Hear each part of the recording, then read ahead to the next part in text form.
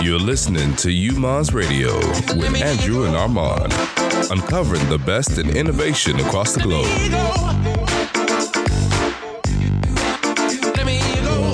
I'm currently in Medellin, Colombia. This place is phenomenal. Super sunny outside as I'm looking out the window. There's a great amount of things to do, and the people are just awesome. Today's podcast is featuring Tony Maderano, who founded Zamplebox, which is a subscription service.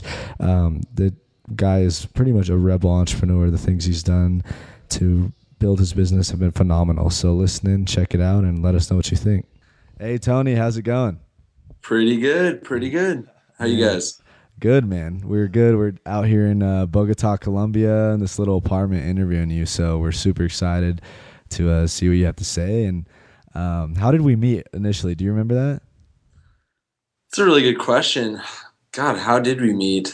You know what? I'm really drawing a blank there. I think it was you're at Code Fellows, right? You were the that's right. And I think that I was working at Code Fellows in a director of marketing position. And I believe I had gone. Oh, that's right. Okay, so I had gone to SCC, Seattle Central Community College, to give a talk about Code Fellows. Yeah. And we ended up just sitting right next to each other. And you guys were working on an app that you were building. I can't remember exactly. It was kind of like Vine, I think, if I remember correctly. And you were looking for some developers. Is that right? Yeah, it was like you can vote up and down little videos that get asked questions and stuff like that. Crazy. One thing I remember your fiery shoes, and I think they were like fucking orange or some crazy color. Like those are tight. Yeah, I was trying to bring neon back, and I think I've succeeded a little bit here in Seattle. Neon's pretty much blowing up. Yeah, man. yeah, I got a couple of neon jackets myself, so I'm pretty stoked about that.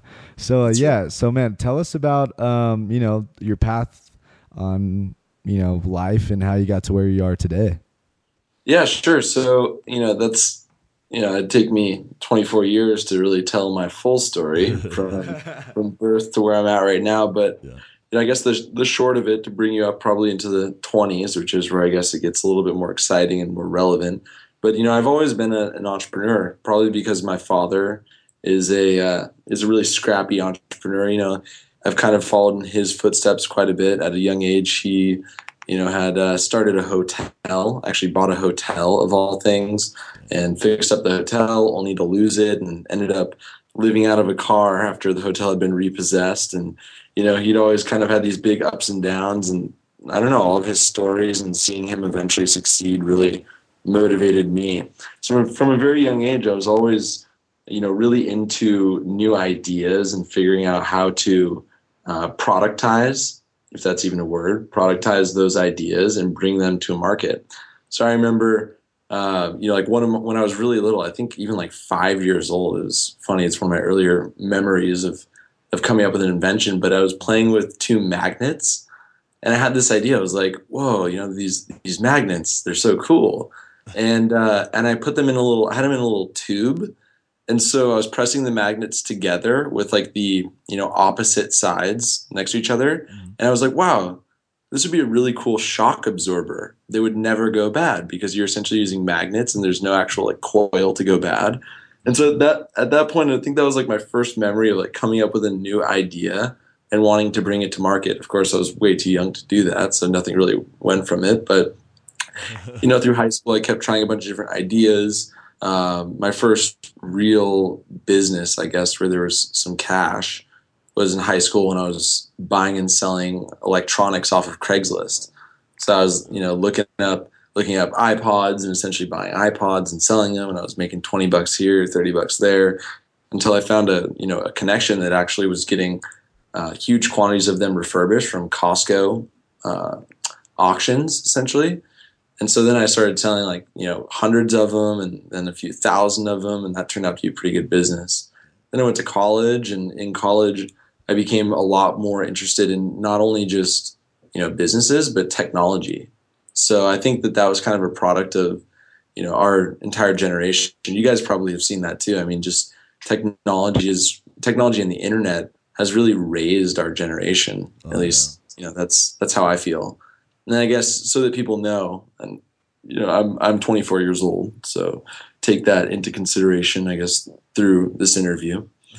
So after getting to college, I went to school down in California, had a great time from Seattle. So going down to California is always great. Went down there for the good weather and the beaches, and ended up doing some studying, I guess. When you can fit it in the tight schedule. Yeah, exactly. It's pretty hard to do a lot of studying when you're living right on the beach, literally. So yeah, while I was at school down there, I started a few different ventures. I was working on a real-time photo sharing startup prior to Instagram that would end up being a lot like Instagram, but unfortunately, I just didn't really have enough experience with actually building software products. It's a pretty good story actually. So yeah, I had this idea. I essentially saw the emergence of the iPhone and having a camera, and how awesome it would be to be able to bring people together around photos, shared in real time. And so I had this idea, and without going into too much detail, I ended up starting a company and placing ads in local school newspapers, and I eventually recruited a team of about 4 people, and we were working, after school at nights on building this app. And unfortunately, I kind of suffered from the curse of trying to have a perfect product before releasing it, and not really understanding the importance of just getting to market and then iterating. And so I was spent all this time trying to build the perfect product, which eventually prevented me from even releasing it. And then a lot of competitors came out, and I just kind of lost steam. Yeah. So that was, I don't know, I think that was like 2009, 2010. Then about the same time, I started a vaping company, which is what I'm currently doing now, but this was a different company. I was importing via Alibaba.com. I was importing Cigalike starter kits, which, if you don't know what that means, I'm guessing that nobody listening to this knows what that means, because you're too electronic cigarettes to know that. But basically, if you're familiar with blue electronic cigarettes, the ones that are essentially black with a blue tip, those are often called Cigalikes because they look like cigarettes. They're small and are meant to somewhat resemble a cigarette. So I was importing those. I was selling them online, and that turned out to be a pretty good business. But then, unfortunately, there were a couple really big lawsuits within the industry between the federal government actually and some of the larger private companies. And I was thinking to myself, like, God, do I really want to get involved with this? Do I really want to be sued? I'm a sophomore in college. I still need to finish my school. Otherwise, my parents will kick my ass, frankly. And so I ended up winding that company down and thought, like, oh, God, this sucks. Like, I really wanted to do this, and I didn't do it.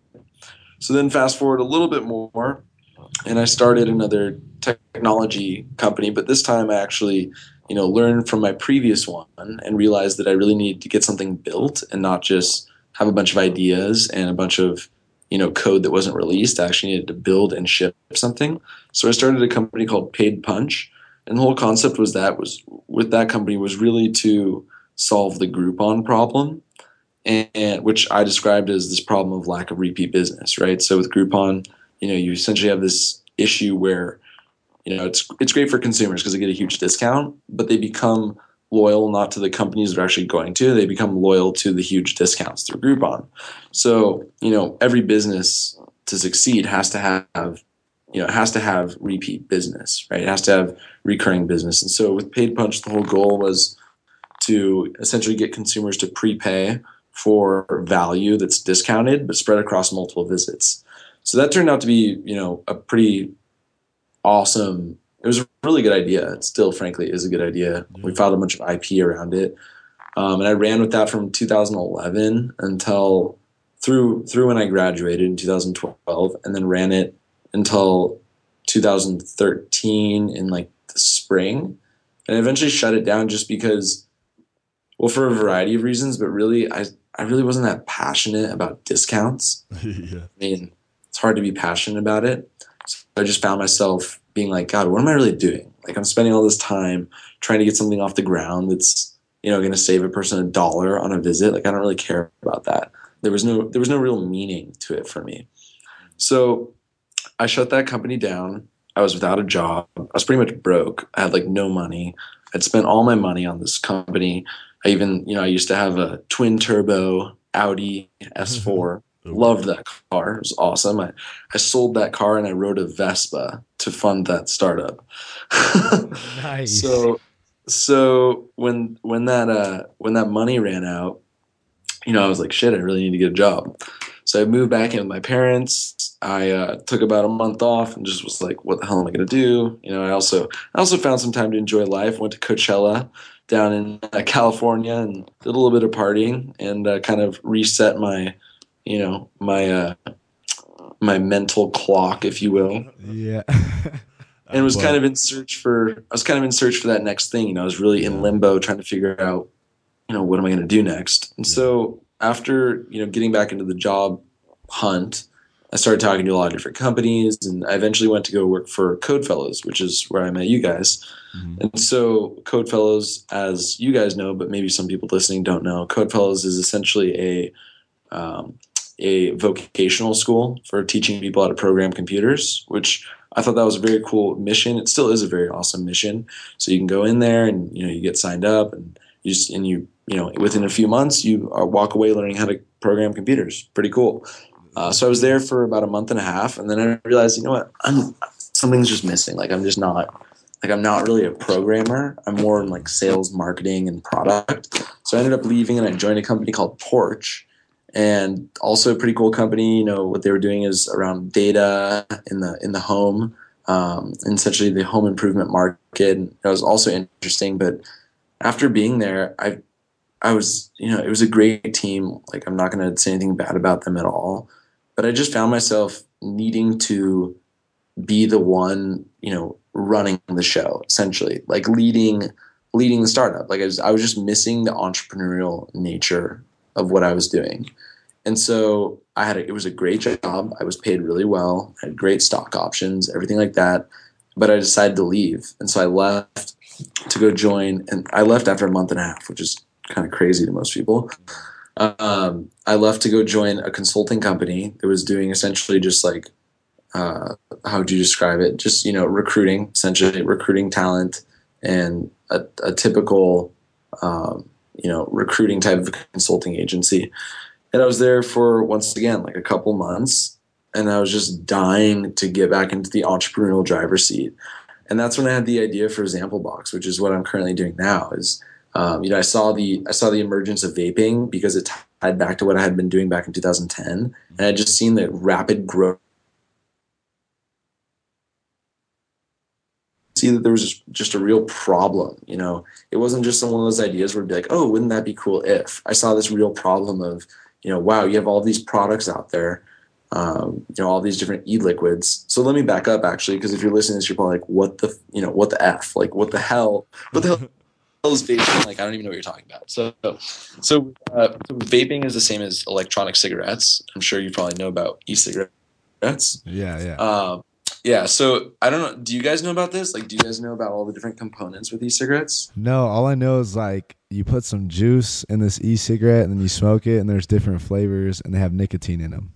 Yeah, so I'd say from like I'd say that's pretty good. I'm sure that's more than what most people know. So basically, all e-cigarettes or vaporizers contain three main components. You have a battery.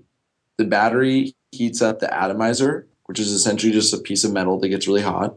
And then that atomizer then pulls hot air across the liquid, which is called e-liquid or e-juice or vaping liquid. It's all the same. And inside that liquid, you have essentially three base components and then flavoring. So those two of those base components are propylene glycol and vegetable glycerin, and then nicotine. And then you have the flavorings. So from a perspective of cigarettes versus vaping or e-cigarettes, I mean, it's a massive reduction in terms of the amount of different components you're putting in your body. Cigarettes, I think, have 5,000 plus different chemicals, of which only 10% are even documented. They started studying and were like, oh my God, these are terrible. And then they just kind of gave up with the other 90%. So from a harm reduction standpoint, e-cigarettes are fantastic. And so basically, to go back to this problem that I noticed, I really saw the growth of the industry and how there were so many different e-liquids. And there had to be an easy way to try all these different liquids, because literally there are thousands of different manufacturers, and each one of these manufacturers has anywhere from 5 to 300 different flavors. So you're talking about a huge amount of products on the market with no real easy way to figure out, which ones are right for you. And, I just thought there needed to be an easy way to try these products. And so looking at all the different business models out there, Birchbox or any of the other subscription services that do sampling of products, just it was meant to be for this industry. So I had that idea on September 29th. I only know that because the Seahawks had just beat the Texans, and I was driving back in my Volkswagen GTI down I-5, and I just had this like breakthrough moment, and that's when I recognized it. And that night I went home, I built the first version of the website. The second day I started showing that website to a bunch of different vaping groups on Facebook, so like places where essentially the target customer hangs out. And they then made suggestions of how to make it better. I took those suggestions in, put them on the website that night.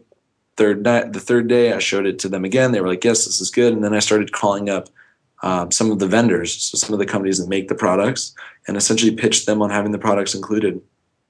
And from that point on, it was just, we were rocking and rolling. I mean, it was really like a success from day one, which was pretty cool. That's wild. So you've done, we're going to talk about subscription services because there's a lot of interesting stuff going on there. But backing up, you've done tons of things in the past, tons of ventures. And I'm curious to see what project you learned most from. So like which project, if you didn't have it, you would definitely not be where you were today. And what did you learn from that project? Yeah, that's a great question. It was definitely, each project or, venture, you learn different things, right? Because you're always growing, that's for sure. But definitely LiveGather, which was the photo sharing startup, because that actually brought me into like the world of startups, and actually it began to show me, more about product development. More, it brought me into technology, and technology has then been, essentially my edge over other entrepreneurs that don't really understand it.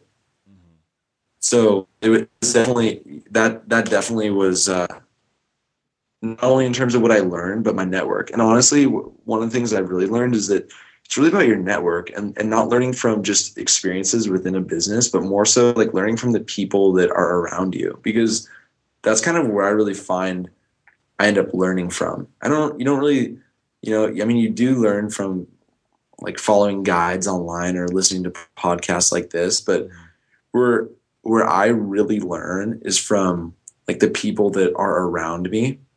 And there are some key people that I was introduced to when I had that idea that if I was not introduced to them, I don't even know where I would be today. Like my life would be way different. Like it was a huge turning point. And who were those key people? Yeah. So this is actually, I don't want to go into too much detail because it will take a long time, but it was really crazy. So basically I had this idea for LiveGather. I had been working on it. It was like the summer of 2009 or something like that. And I had just been out of school for the summer, and I had the idea, and I was just nonstop on like Photoshop, like building this out, and I'd been designing, and I was kind of becoming like a madman with it. It was like I was like going crazy, like just, on Photoshop and building this out, and like, oh my God, this is going to be so awesome. It probably doesn't hurt that I was taking a shitload of Adderall back in 2009. So I was like really hopped up on it and everything. Oh yeah. But yeah, so basically there was this one day where my parents were like, hey, somebody's coming over to the house, and they're going to like talk to us about this investment that they want us to invest in. Like, why don't you hang around and meet them? And my friends were like, I was going to go meet up with my friends that day because they were, I don't know, like having a summer party or something like that. But for whatever reason, I decided to stay and like hang out with my parents and meet this guy. And so I ended up listening to the conversation. It was all really interesting. And then at the end of that pitch between them, I ended up talking with the guy, and And my dad was like, hey, why don't you tell him what you're working on? And I gave him like the whole spiel. And he was like, oh, okay, that sounds cool. Well, I don't know anything about that, but I know this guy that does, and I'm about to go meet with him right now. Do you want to come with me? So I literally like, followed him. He was in his Lamborghini, and I like followed him to this guy's house.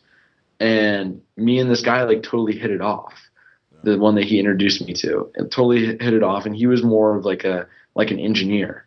So he was like my first exposure to like an engineer or like a developer. Yeah. And so we then began working on this project. He is kind of like overseeing it and really like just giving me kind of like encouragement and helping me out from like a mentor's perspective. Yeah. But he ended up introducing me to another person that would then introduce me to another person that became a developer on that team that I built. And then, yeah, it was all crazy how it all intertwined. And then basically when that startup fell apart, I ended up going to work for summer. I went to go work on an internship with one of the people that I'd been introduced to. Yeah. So basically the guy's name was Scott that I was introduced to first. He led me to Vishal. Vishal was the engineer. Vishal then introduced me to his brother-in-law, who's living in Portland, who was like a systems administrator and also a CIO at InFocus. So I went and met with him, and he began working on it with me. Then he introduced me to this guy, Preston, who became a developer on the team. Then, I ran with that idea it was about like a year, and then it fell apart. And then I ended up going to work for Ben in Portland for that summer. While I was in Portland during that summer is when I had the idea for Paid Punch, my second company. Mm-hmm. Isn't it crazy how like little things... so it all like is just totally intertwined. And if I hadn't stayed that one day and met that guy, I don't know what would have happened, because it was a huge, huge turning point in my life. Yeah, you never know who you're going to meet. I mean, even if it's something as mundane as going to like coffee with somebody that you don't really want to go to, but they might have something to offer. It's just ridiculous how some of the things could work out like that in your favor. Yeah, speaking of Coachella, for instance, we were at Coachella this past April, and we were standing next to this guy, and we both like to surf. We started talking about surfing. We showed our fishing pictures, blah blah blah. We kept talking, whatever. Gives me his email. I go and look him up, after we leave Coachella, and it's a guy who founded Reef Sandals, Santiago. No, yeah, so it's just crazy, this old dude standing next to me at Coachella. Like, would you have ever thought that, like? Yeah, no, it's really cool. Just like the people you'll meet, just that, when you have similar interests, it's really cool. Yeah, it's wild. Moving towards to Zamplebox, we are today. You guys are killing it. And you guys are moving forward. What's been some of the biggest challenges, maybe unique to subscription services or not unique, and growth? Just what have you learned the most of, and what's next, kind of? God, I mean, that's a really good question. It's also, really big. Yeah. Well, there's a lot of challenges that I just didn't think we'd have. And then there are a lot of things that, just have been really great with subscriptions. So basically, so to keep it high level before I like dig down, subscription services, I think that you have to look at each subscription service independently. So there are a lot of people that are like, oh, well, subscription services are like the new subscription economy. Like, it's great. Like, you'll just subscribe to the things you love. But the thing is in my opinion, there's a lot of subscription companies out there that I'd be really cautious of. And I'm very, like, I don't know how they do it, essentially, because with Zamplebox, what we sell is we sell a subscription to a consumable that you use every single month. And beyond that, the product we sell is also addicting. Mm-hmm. So from a subscription standpoint, it's a very good subscription. Yeah. We also deliver a lot of value on top of that subscription. But for example, like a subscription to shoes, there are those subscription services. And apparently from an outsider's perspective, they've done well. But I just don't know that I don't know exactly what that would look like to actually be inside that business. So basically I just want to say, while I'm speaking about subscription services, I'm speaking about one that's very particular and it's very unique. So don't just think that like because Zamplebox has been successful as a subscription service that like selling, a subscription to sandals is going to be a good subscription service. Yeah. So So yeah, I mean, basically here's what happened is basically when I started Samplebox, the whole premise was, okay, I'm gonna have it be really cheap, and there's gonna be a lot of value because companies are gonna send us product, and it's essentially gonna be a marketing channel for companies, right? So initially, it was working totally, just completely fine, no problem. Companies were sending us product for free without any problem, because they were sending us like 300 bottles, 500 bottles. Then, you fast forward like a couple months, we grew really fast, and then we had all these other problems come up, like payment processing. So because with Samplebox,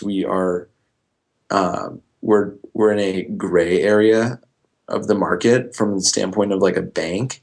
We're deemed to be a high risk payment processor or a high risk potential customer. So what we end up having to do is we have to pay higher rates. And so these type of things, not only affect margin, but they also make it harder to really grow and scale, because you can't just go with like someone like Stripe or PayPal, where you essentially have no limit to your processing needs. So for us, we had to get approved for $50,000 a month initially, and then we blew past that, and we had this huge problem actually in in January, where we blew way past that, and we got like $100,000 in processing. And they were like, hey, we're about to shut off your account because you've blown way through. Yeah. And so you can't process anymore on your account. Damn. And that actually almost took us out. Like, we almost went under in our best month because of that. And so that was a really scary thing, because it shows you that there are good problems to have, but those good problems in terms of like growing too fast can also be really bad problems. So there have been a lot of ups and downs just, in operating the business that I don't think I would have if it were a more traditional business. So what did you guys end up doing? Did you, contact the bank that, said that and said, hey, look, this is what we're doing, blah, blah, blah. How'd you convince them to, keep? It got really ugly, because they unfortunately had the rights to our payment gateway. Because so basically what you have is, when you process payments, you have all these layers for payment processing. It's not just like Visa just runs your card and you get the money. Like, it's really complicated. So you have like a payment gateway, you hook up with that payment gateway, then that payment gateway connects with a merchant bank account, which then works with a bank to underwrite the risk. So basically I ended up contacting them, and I was like, okay, look, we're going to have to leave. We're going to have to go to another company, because you're not going to give us more payment processing volume. So you're leaving us no choice. They were like, okay, well, that's not a problem, but we're going to keep like $20,000. I was like, oh my God. So anyway, I was like, okay, well, we went and opened up a new account, and everything was good, and we got, the limits, we got the volume that we needed. And then I went back to them, and I was like, okay, we just need you to switch over our information on our gateway to the new company. They're like, oh no, well, we're not going to do that because we own the gateway, so we can't do that. So all of your data, like all of our subscriptions, we're stuck with them. So then, I mean, we were about to we probably had like a couple of weeks until we were just going to get an irreversible amount of bad press from that, right? So I ended up having to threaten to get attorneys involved and all this stuff, and eventually they kind of wised up and they allowed us to take that data with us. But yeah, I mean, it's hard. Those are just real problems that come up, But yeah, I mean, we should probably switch gears a little bit and talk about probably some of the more exciting stuff. Yeah, definitely. Let's hear about that, man. Like, the psychology behind the subscription service just is awesome. It's kind of like that adrenaline rush, like, oh, what's to come next, in my box. To me, that's amazing. Yeah, definitely. So the big things for Samplebox are, first of all, we're a community before we're a product. So like, Samplebox is a community. Like, we have an awesome community of customers, and family members online, with our own private members only group. And it's just awesome to see the level of engagement from the members. I mean, members, will make their own videos and share the videos, and it's just really, really cool to see. So that's been really exciting. And, just by sticking community first and just focusing on, our current customers and giving them more value, that's really how we've grown. I mean, that's really been our playbook. Yeah, it seems like, I know I look at you guys on Facebook and you have like the like, comment, share. In order for you kind of do a lot of contests on there. And for you, that seems that's been like very successful for you.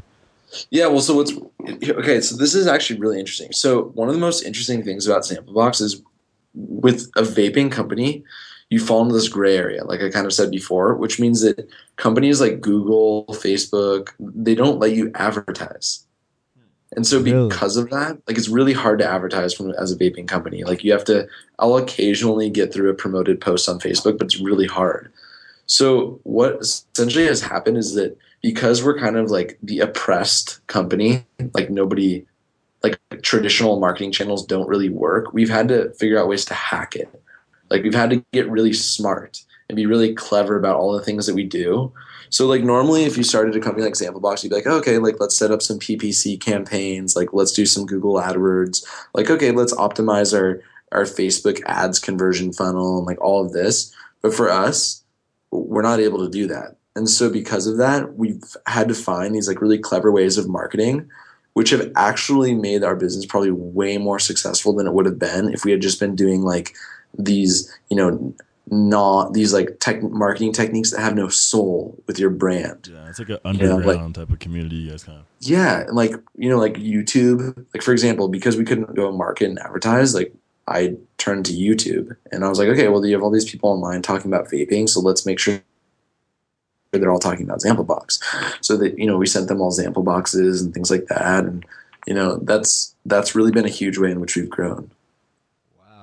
That's so fascinating, dude. You're kind of like, a rebel within the, starting a new company. Kind of like your dad. He said he was pretty scrappy entrepreneur. Yeah, exactly. It sounds like you gotta do that too, which is awesome, man. Yeah, exactly. Because so it's this challenge though for us because since we can't tap into these like low hanging fruit, scalable marketing channels like a PPC campaign or something like that, it's been really difficult for us to, get to that scalable marketing channel. So that's why we're working on some much larger, like they're much larger scale marketing channels that we'll have to figure out cost-effective ways to market through. But yeah, I mean, it's really not easy. Like it's non-typical. Like I really don't think that you could just take a digital marketer from like a typical startup and be like, hey, here's Samplebox, go market it. Like they're going to be like, what? I can't use Google AdWords. Wait, what? I can't use Facebook ads. Like, huh? What? How does this work? Yeah, that's just crazy, man. And it's like, this is growth hacking at its finest. There's that big kind of growth hacking community, but man, this is like, oh, totally. So that's a great point. It's literally what we've done is growth hack. Yeah. So you're the Justin Bieber of growth hacking. I guess so. I don't think I'm pretty though.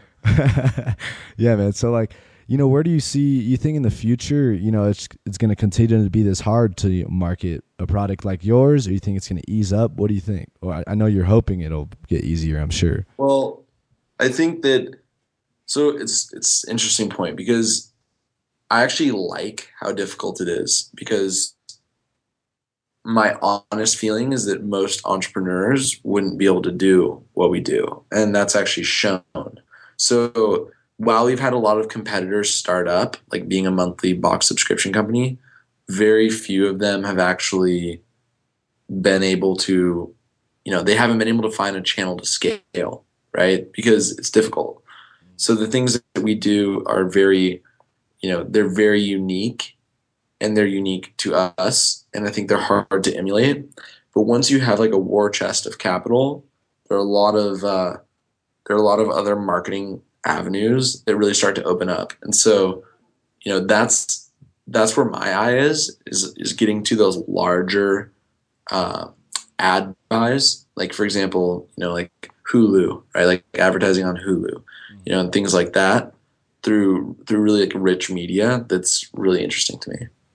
Yeah, definitely. So is that, in the future you want to kind of have, some ads on Hulu, HBO Go, Netflix, all that kind of stuff?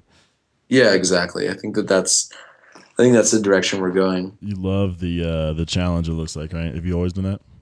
Yeah, Always loved the definitely. challenge. I mean, my whole thing is I just like to kind of, you know, be a hacker in a way. Yeah. Like I don't program, right? So I never really like embrace the term hacker, but the reality is I like being clever. You know, Right.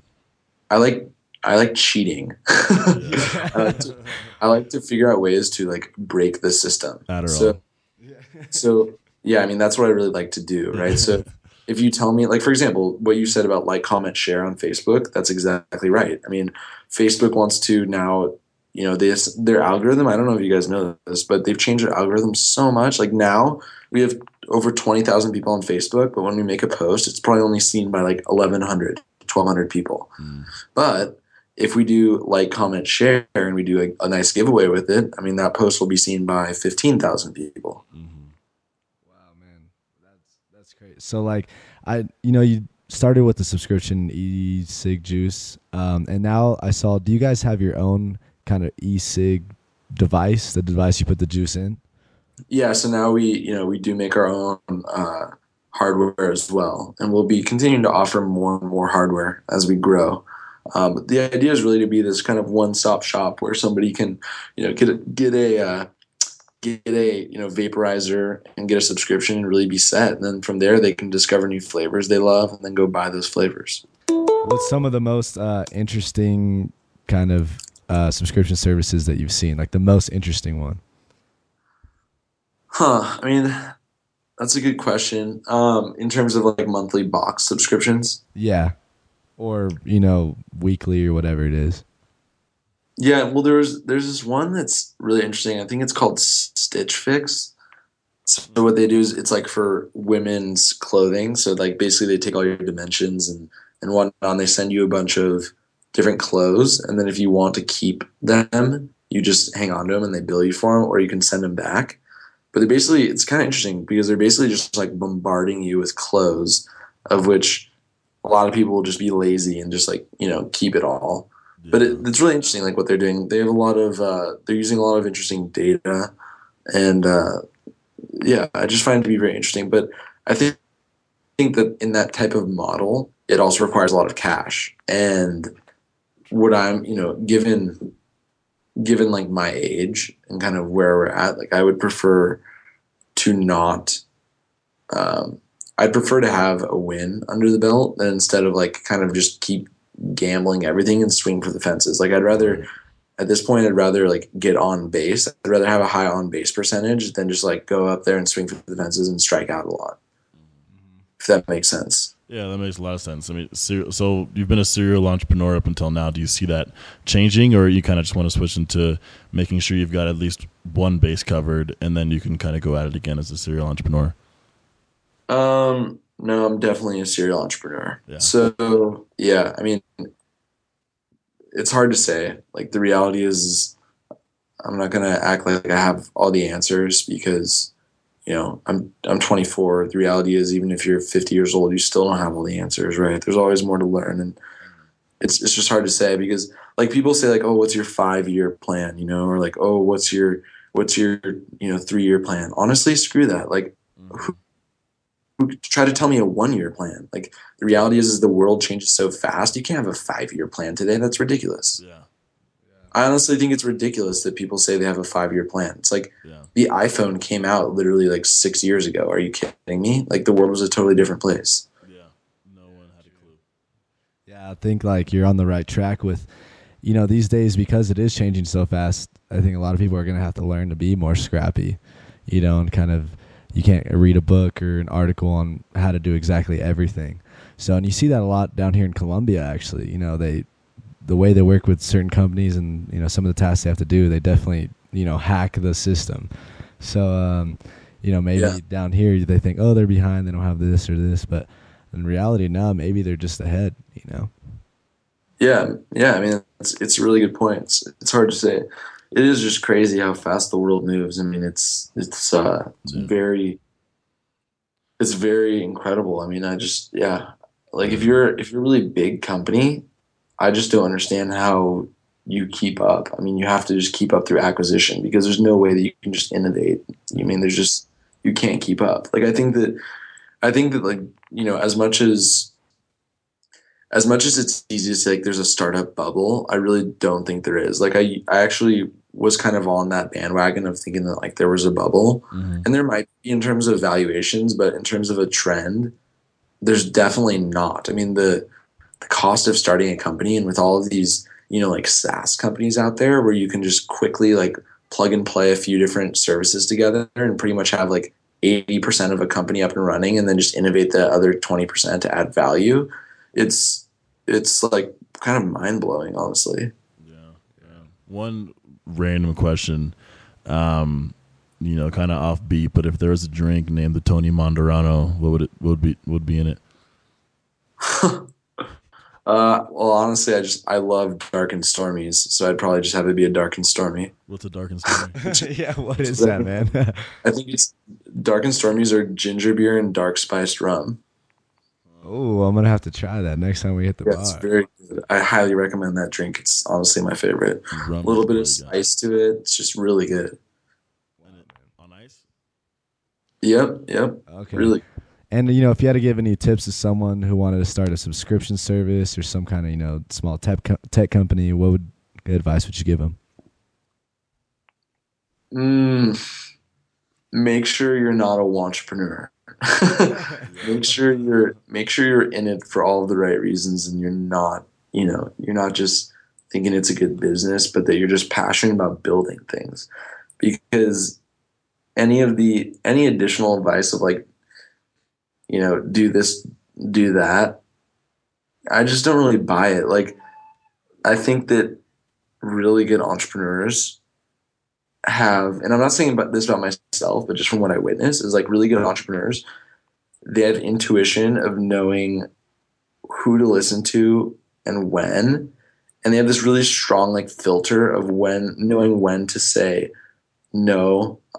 Like, that's wrong, I'm not going to do that. Yeah. And, oh yeah, this person, what he's telling me is right, and I'm going to do that. Yeah. Like, so I don't think I'd really give like any, honestly, one specific advice. Just make sure you're ready for what's going to come. the bullshit meter. We talked to one of the guys, the guy who brought venture capital to Uruguay, and that was the exact same piece of advice that he gave: is know you know, who to listen to and know who not to. Yeah, because everybody wants to get their hand on the ball, right? Everybody's going to have something to say. And if you weight each one of those individually, you know, or if you weight each one of those equally, you're going to end up with, you know, a clusterfuck of different inputs, right? I mean, like, yeah, that's one of the things that just really kind of bothers me is like giving equal weight to all opinions. Like, I do think that certain opinions carry more value than others, and you have to know which ones to listen to and which ones not to. Yeah, so it's kind of like the art of saying no, you know? Oh, it's true. I think the hardest thing, but most important thing is saying no. Like, if you say yes, especially if you're an entrepreneur, like if you say yes all the time, even to yourself, you're going to get screwed, because you're going to be doing too many things at once. Like, that is my biggest problem. That is by far my biggest fault, by far, is that I try to do too many things at once and not focus. Agreed. Yeah. You know, and it's just like, you see a lot of people too that are like, oh, I'm going to do like 5 different things at one time, man. But, you know, at the end of the day, in terms of productivity, you get nothing done because you're too worried about focusing on too many things. Oh, yeah, you're so right. I mean, that's exactly what happens. So it's way better to, instead of doing like 5 different things, or instead of even realistically doing like 3 things, you know, over 3 years, it'd be better to do like one thing for 1 year, like go 100% and then exit, you know, like sell it off, and then take that capital, go do the next thing and go 100%, and then, you know, and then leave, and then go do the next thing and just go forward like that. Yep. Awesome, man. Well, Tony, it's been a good talk. You know, to me, it was most interesting talking about how scrappy you are, you know, with Zampo Box kind of being in the gray area in terms of the business world. And, it's awesome, and I'm sure you're gonna kill it in the future. I know you'll kill it in the future. So yeah, man, thanks again, and we will talk to you soon. Yeah, cool, definitely. And you guys have fun on all your travels. I'm very jealous. It's not that exciting up here in Redmond, Washington, that's for sure. Well, man, if you get some extra time, come down to Columbia. I'll have to do that. If you're looking to expand into a market. That's right. Well, if you guys are going to be there for a long time, then actually do let me know about that, because there's a lot of opportunity down there. Yeah, definitely. We'll let you know, man. All right. Well, it's good talking to you. Talk to you soon. Yep. Take it easy. Thanks for listening, everyone. If you have any feedback on the show or would like to recommend anyone that should be on a show, feel free to send us an email at andrew@yumas.co or armand@yumas.co. And Yumas is spelled Y-U-M-A-S. If y'all would like to give us a virtual high five, feel free to do so by subscribing to our show on iTunes, Stitcher, or SoundCloud, and we would love you forever. And we would love you even more if you could write a nice little review and give us a 5-star rating. That would be super awesome. In order to keep the show going, we really need your support. If you can share this with your friends on Facebook and Twitter, that would be the greatest compliment that you could give us. Act more stupidly. Bought more jewelry, more Louis V. My mama couldn't get through to me. The drama, people suing me. I'm on TV talking like it's just you and me. I'm just saying how I feel, man. I ain't one of the Cosbys, I ain't go to Hill, man. I guess the money should have changed them. I guess I should have forgot where I came from.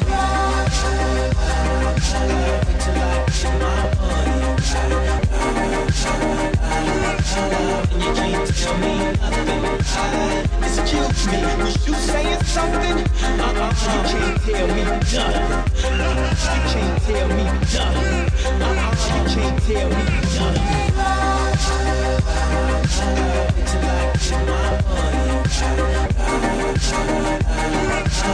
You can't tell me nothing. Excuse me, was you saying something? You can't tell me nothing. You can't tell me nothing. You can't tell me nothing. Let up the suicide doors. This is my life, homie, you decide yours. I know that Jesus died for us, but I couldn't tell you who the side was. So I parallel double park that motherfucker sideways. Old folks talking about back in my day, but homie, this is my day. Class started 2 hours ago. Oh, am I late? No, I already graduated, and you can live through anything if magic made it. They say I talk with so much emphasis. Ooh, they so sensitive. Don't ever fix your lips like collagen to say something where you gon' end up apologizing. Let me know if it's a problem then. Aight, man, holla me. Till I get my money. And you can't tell me nothing. Excuse me, was you saying something? You can't tell me nothing. You can't tell me nothing. You can't tell me nothing. Till I get my money. And you can't tell me nothing. Excuse me, was you saying something? You can't tell me nothing. You can't tell me nothing. You can't tell me nothing. Till I